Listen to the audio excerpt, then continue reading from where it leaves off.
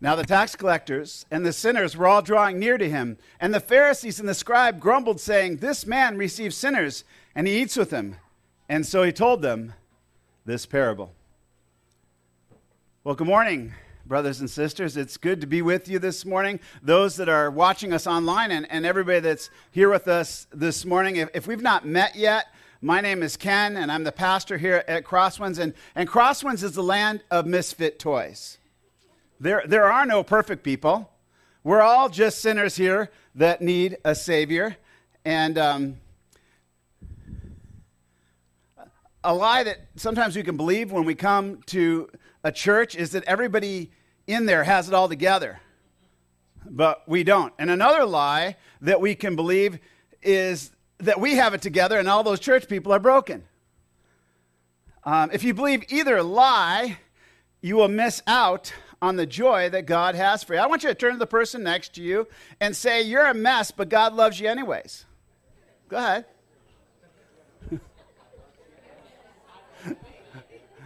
Now, if that offended you, you don't yet understand the gospel.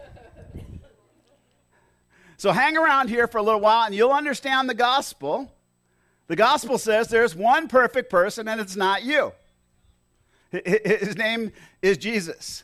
And we all need him to clean us up from the mess that we're in called sin.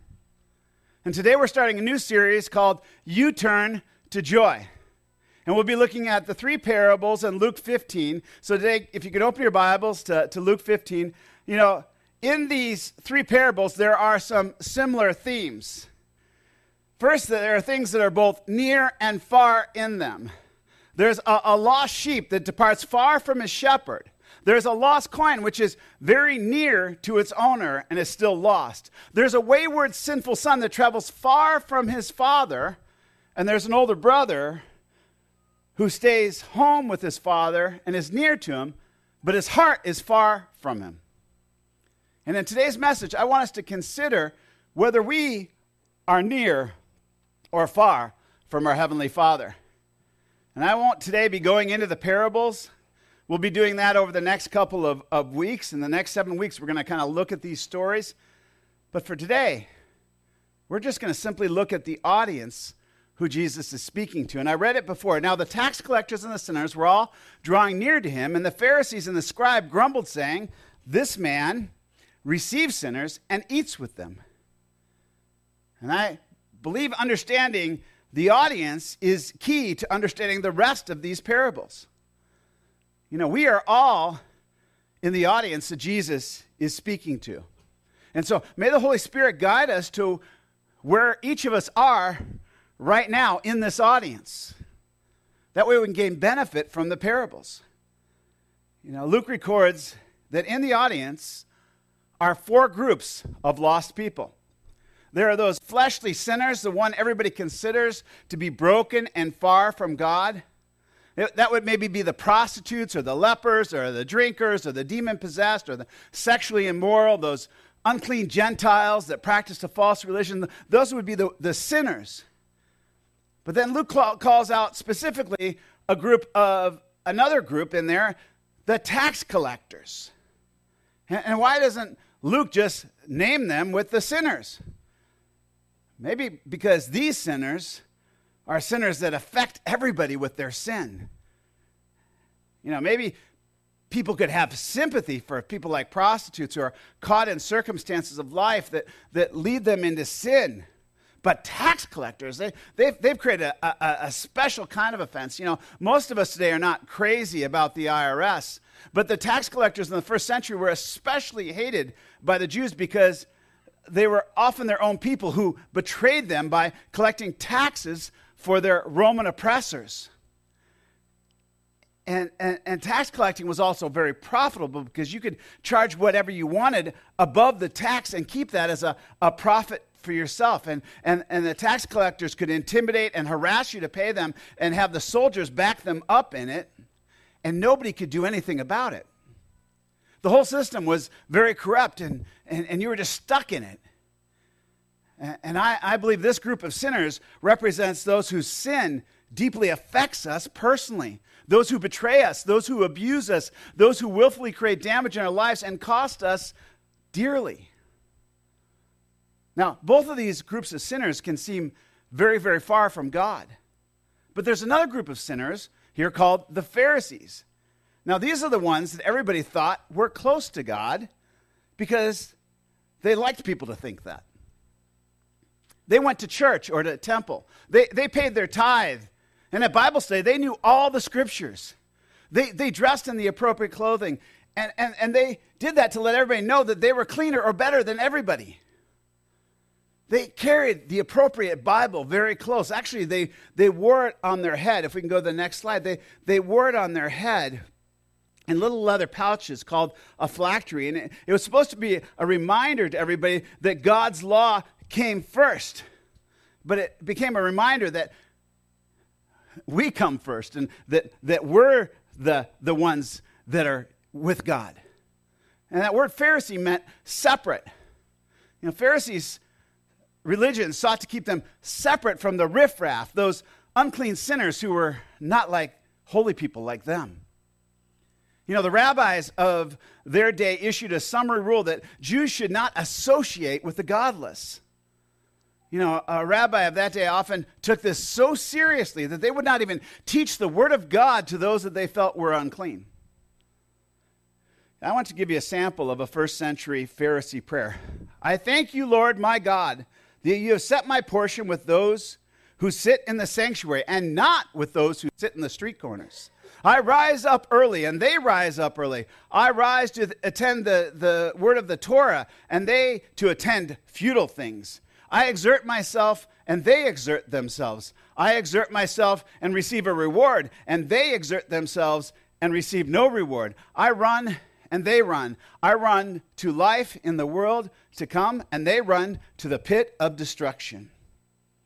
Now, I want you to notice all the I's in their prayer.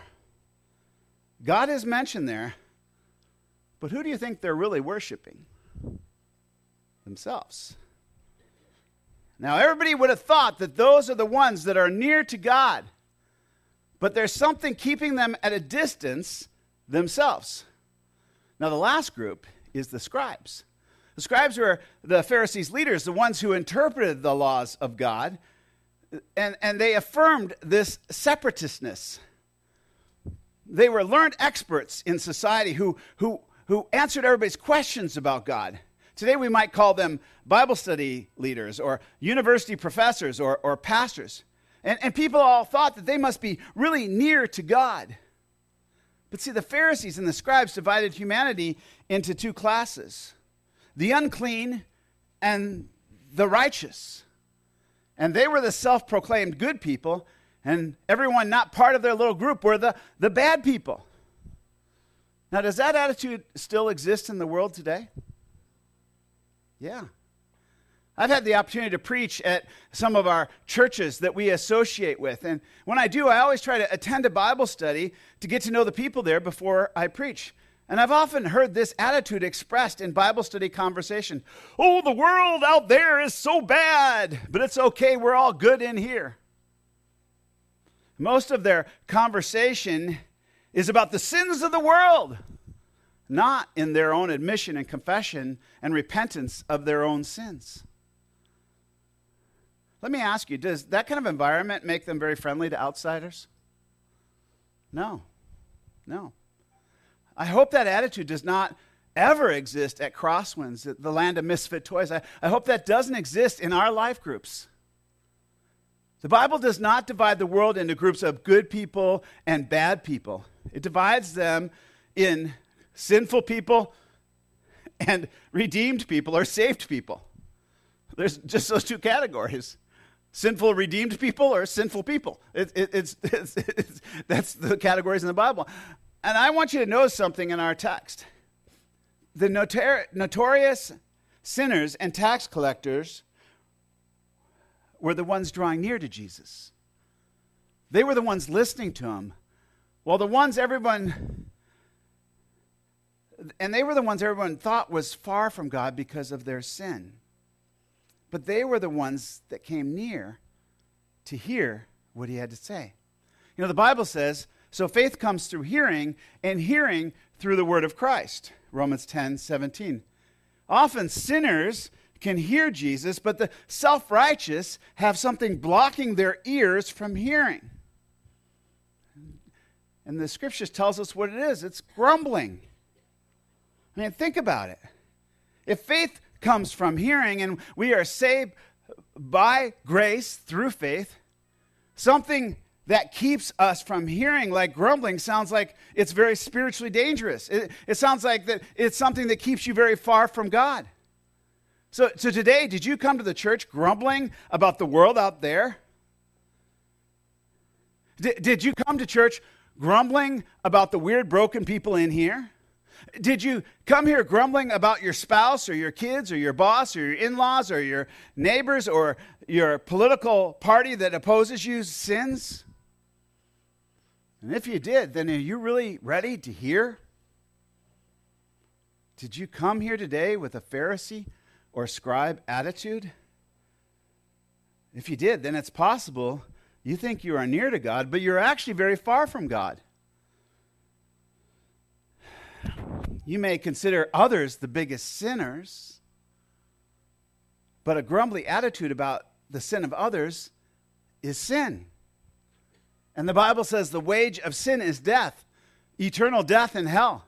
And the Bible does not define the sin of sleeping around, stealing, murdering, that they are any worse than the sin of grumbling about people who do those sorts of things. Sin is sin, whether in action or in attitude.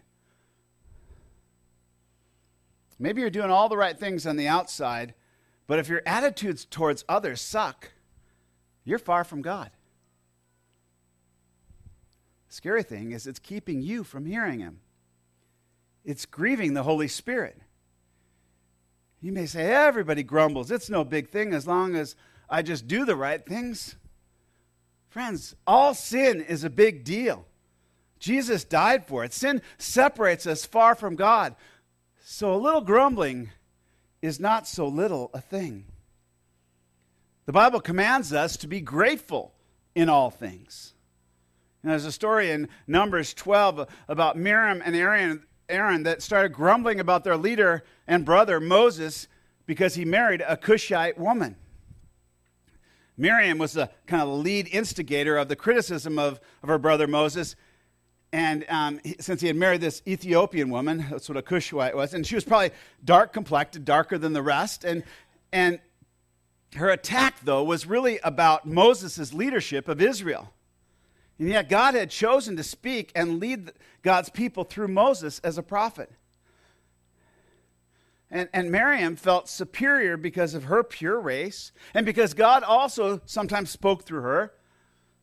But ultimately, she was not grumbling against Moses or his wife for being dark-complected, but ultimately she was grumbling against God for choosing Moses as a leader. And now Moses, he didn't defend himself. He was a very humble guy. But God did. He said to Miriam and Aaron, "Why were you afraid not to speak against my servant Moses?" See, their grumbling against another sinner made God extremely angry. And so God made this influencer, Miriam, into a leper to show Israel how ugly her sinful attitude was. And Aaron was terrified, and he repented, admitting that they had done foolishly. Actually, what he said in the Hebrew is they were delusional in their sin. And then Moses begs God for mercy for them. And God gives it. And he heals Miriam, but he let her be a leper and live outside the camp for 7 days with her ugly grumbling on the outside, so that she could remind the people of Israel the danger of grumbling against God's prophet and ultimately against God's authority. You know, the Pharisees in the stories are kind of like Miriam. They're beautiful, or seem beautiful on the outside and seem close to God. But in the inside, their attitudes are full of wickedness. Jesus once said this about some Pharisees that were grumbling about him and others. He said, "Now you Pharisees clean the outside of the cup and of the dish, But inside you are full of greed and wickedness. You fools! Did not he who made the outside make the inside also? I want to ask you something about our main text today.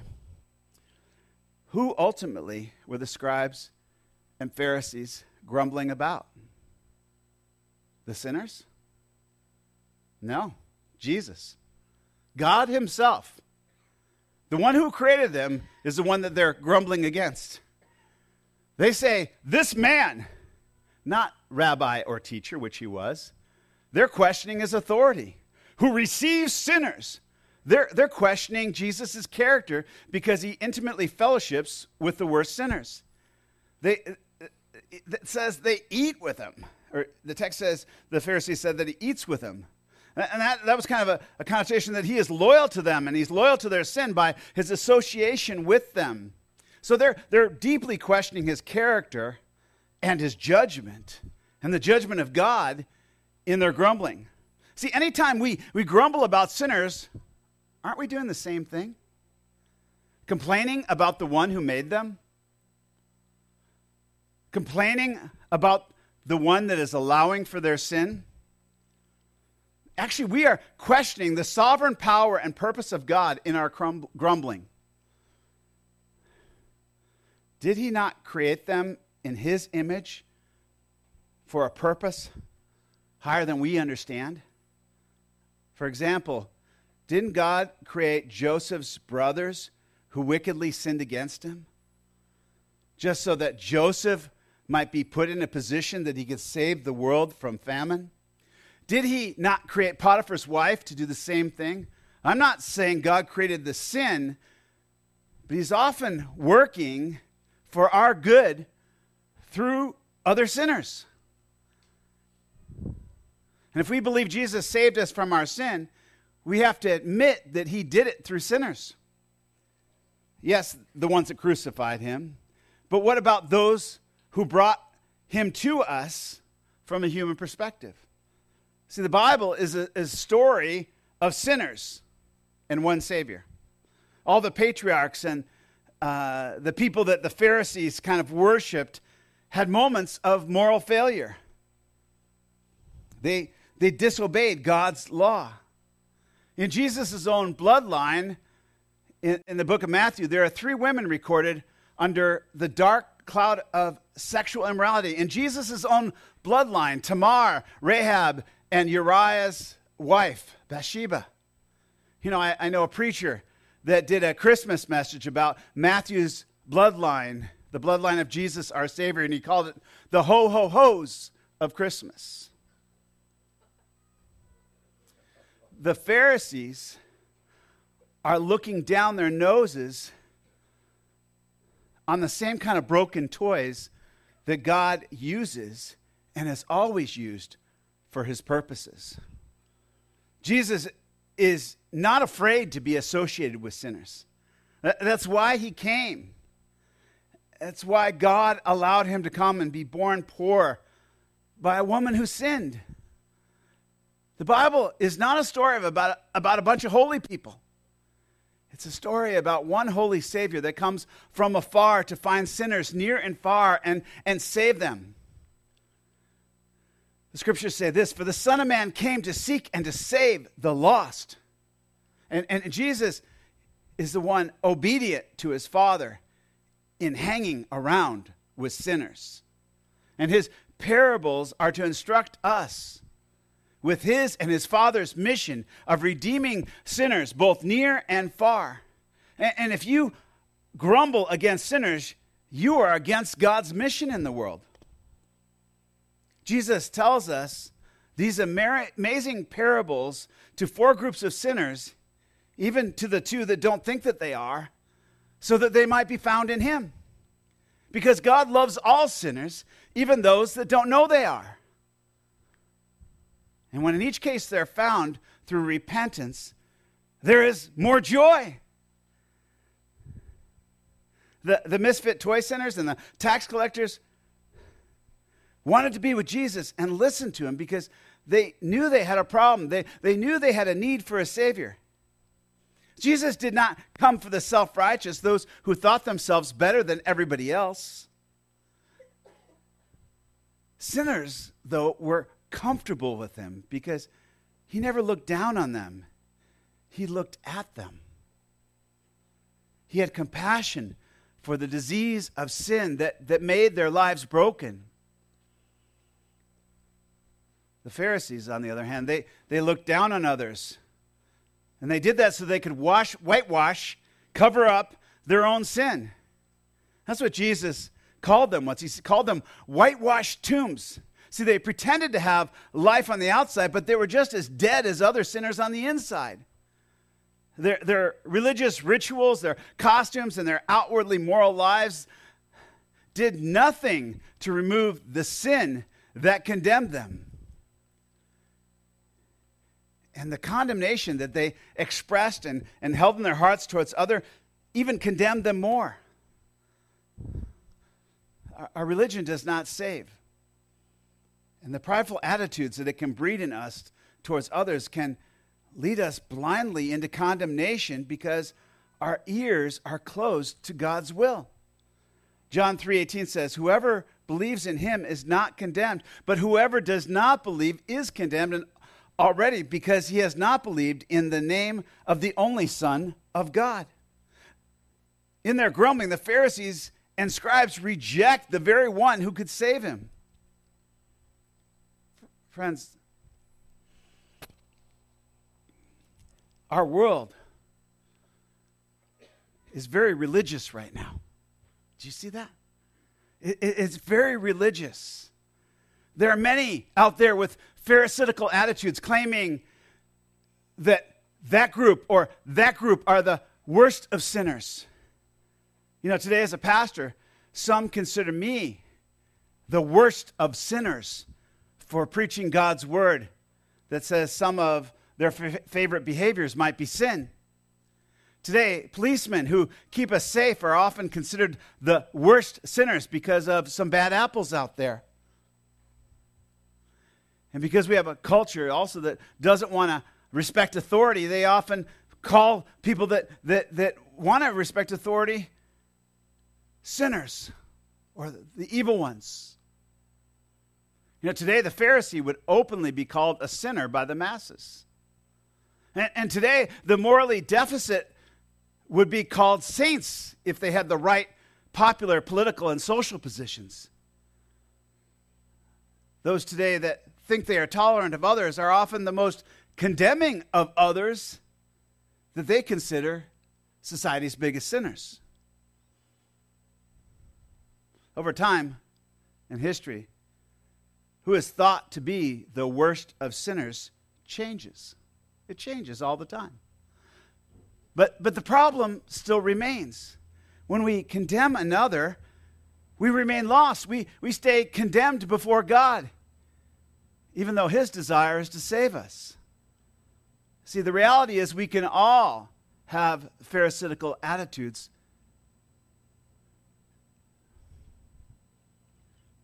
About our own sin and about the sins of others. Because, see, other people's sin seems to stink much, much more than our own. But like the Pharisee, this can make us far from God, even when we think we are the very close ones. Today I want to ask you, who is a group you think creates all the problems in the world? Who do you try to stay away from? Whose sin is a betrayal to all you hold dear? Now ask yourself, is your mind and speech focused on them being the problem? Then the truth is, you won't have lasting joy and peace in your heart unless you do a U-turn to joy. Then you will see that the real problem that you have is you. Your own attitude needs to change for you to come near to God. You know, there's a Pharisee named Saul who God made the Apostle Paul. And he did this by giving him a U-turn of perspective that brought him peace and joy for the rest of his life. Paul said this in 1 Timothy 1:15. This saying is trustworthy and deserving full acceptance, that Christ came into the world to save sinners, of whom I am the foremost, or the worst. Now, if a man who was a Pharisee of Pharisees according to his religion, and wrote most of the New Testament letters that we read, can admit that, and you can't, is there a problem? Could there be a problem inside your cup keeping you far from God? You know, one time Paul focused his life hating another group as a Pharisee. He believed the worst of sinners were called Christians. And he even participated in rounding them up and killing them, because that is where religious pharisaical thinking will lead you. That's what's happening in Mexico. Another religious group is persecuting those people. And if you're not actually killing others, you know what it'll kill?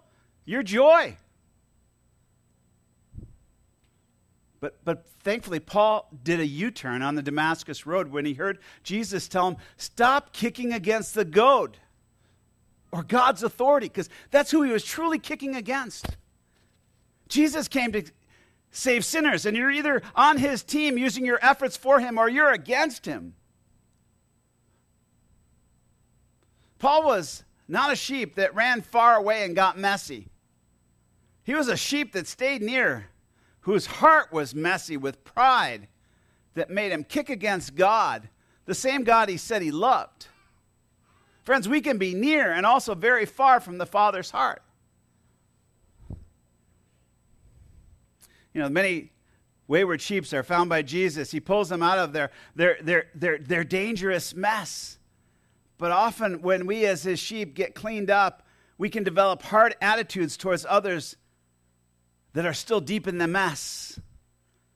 And we can condemn them or ignore them instead of being with Jesus to help rescue them. Jesus was a friend to sinners of all kinds. Are you? Or do you only tolerate and make friends with those that are exteriorly cleaned up like you? In Luke 15, this parable, Jesus tells us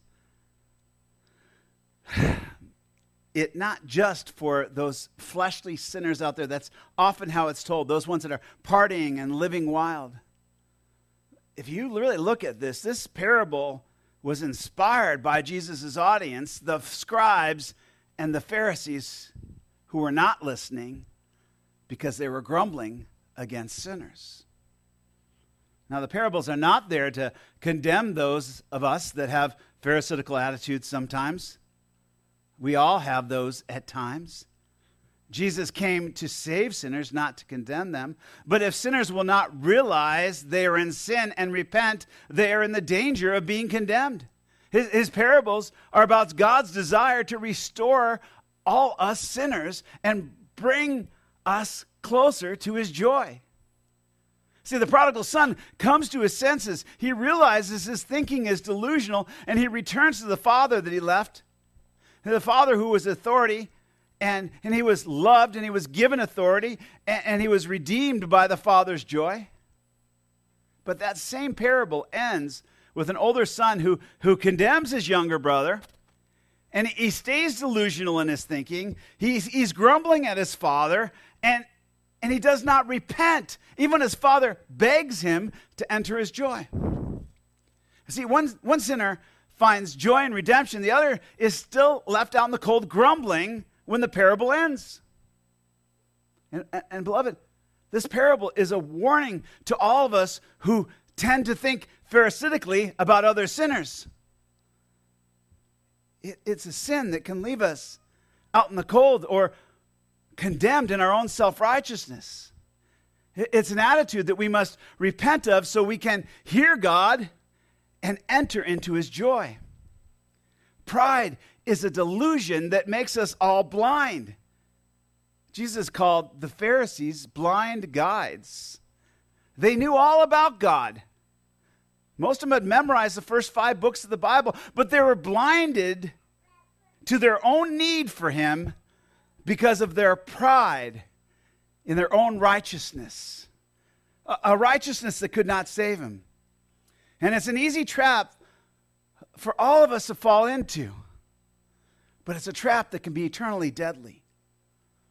And the way of escaping Pharisee attitude is to start listening closely to God's word and accepting the truth of it and the authority of God about our own self-righteousness. His word says this in Romans 3, none of us is righteous. No, not one. No one understands. No one seeks for God. All have turned aside. Together they have become worthless. No one does good, not even one. Their throats are an open grave. That sounds like grumbling. They use their tongues to deceive. The venom of asps is in their lips. Their mouths are full of curses and bitterness. Their feet are swift to shed blood. And in their path are ruin and misery. The way of peace they have not known. There is no fear of God before their eyes.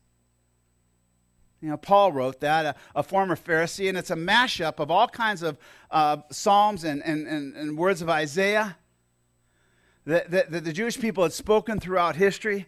And it proves the state of our human condition. You know, there was a pastor and author, Warren Wiersbe, and he calls this passage an X-ray study of the lost sinner from head to foot. See, the thing about an X-ray is it sees the inside too. Your cleaned up life, your religious dress, your knowledge of the word, and doing everything ceremonially right will not make you righteous. Beloved, there's one thing that can make you righteous or right before a holy God, and it's hearing and believing in what his Son has done for you. What his Son has done to pursue sinners both near and far. The Bible says this, for our sake he made him to be sin, who knew no sin, so that in him we might become the righteousness of God. 2 Corinthians 5:21. Jesus is the only sinless one who came down from heaven, born of a virgin, so he could be identified with sinners. So he could be a friend to us sinners. And he died at the hand of sinners, being punished for the sins that he did not commit. He allowed God to place all your sin and all my sin on him. And then he put all that sin to death in his own body. And he satisfied the wrath of God for our sin forever by accepting the punishment that we all deserved. And then after he died, his body was discarded. It was thrown away in a borrowed tomb. But then 3 days later, he walked out of the tomb alive again, proving he had the authority to forgive our sin and to give us everlasting life. Yes, the wage of our sin is death, but now the power of sin to condemn us is gone for those who believe in Christ Jesus. The Bible says this, there is now no condemnation for those who are in Christ Jesus. But you can't live forever in him if you are not in him. Jesus is a friend to sinners, not to self-righteous people who don't need him. Today, do a U-turn to his joy by getting honest with yourself about your sin, no matter what group of sinners you were in. Today, repent of that deadly pharisaical attitude that crops up in your heart. Crosswinds, are we the land of misfit toys? Are we? Or are you pretending to be perfect on your own? I sometimes feel as if I'm one of the few people here that's repenting constantly. And I don't do that to be self-righteous. I say that because as your pastor, I love you. And for week after week, and for some year after year, I see very few coming to confess and repent of their own sins when God's word is preached to them.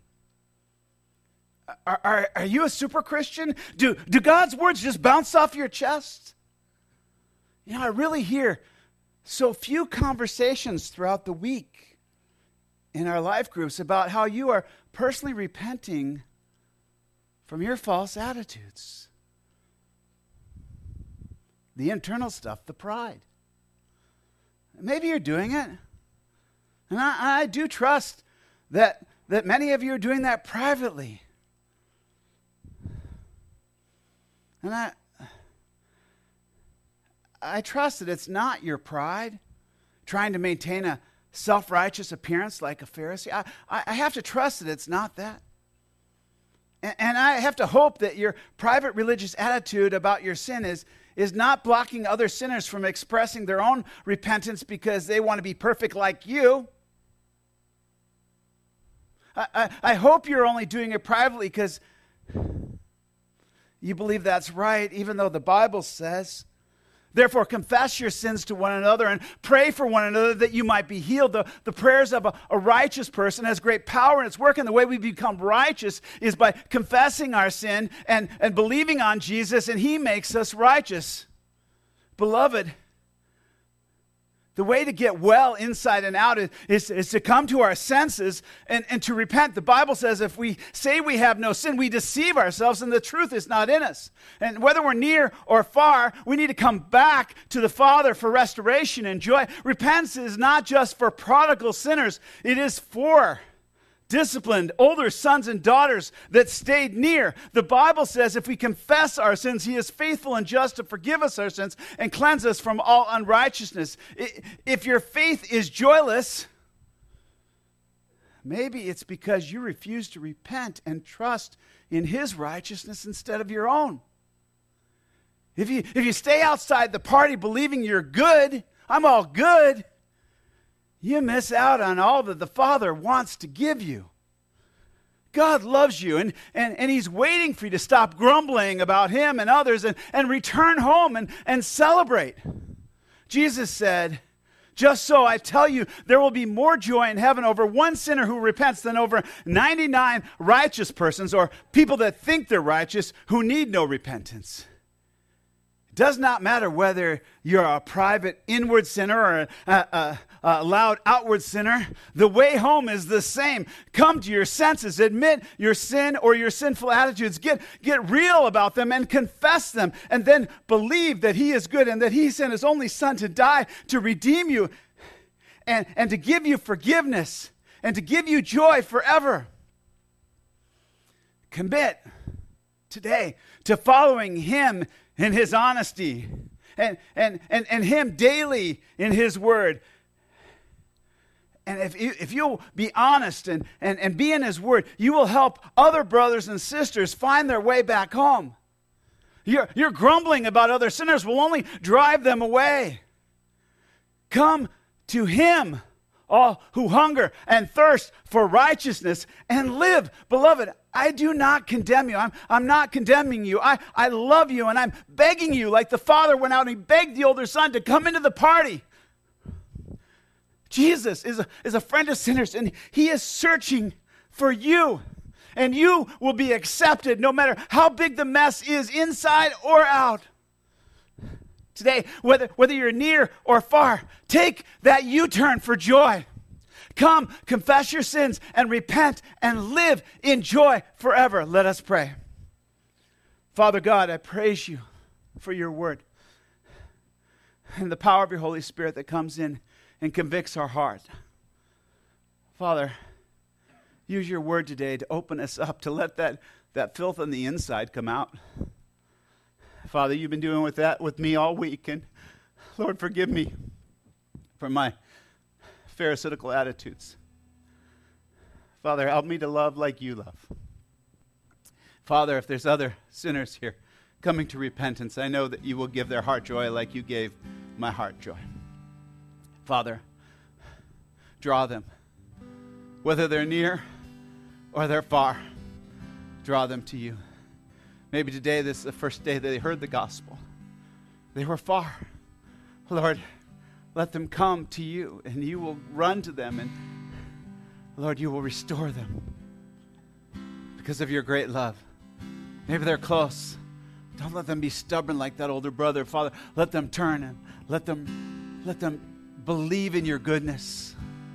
Believe in your sovereign will, even in the things they don't understand. And Father, help them to stop their grumbling and let them start loving. the ones you love.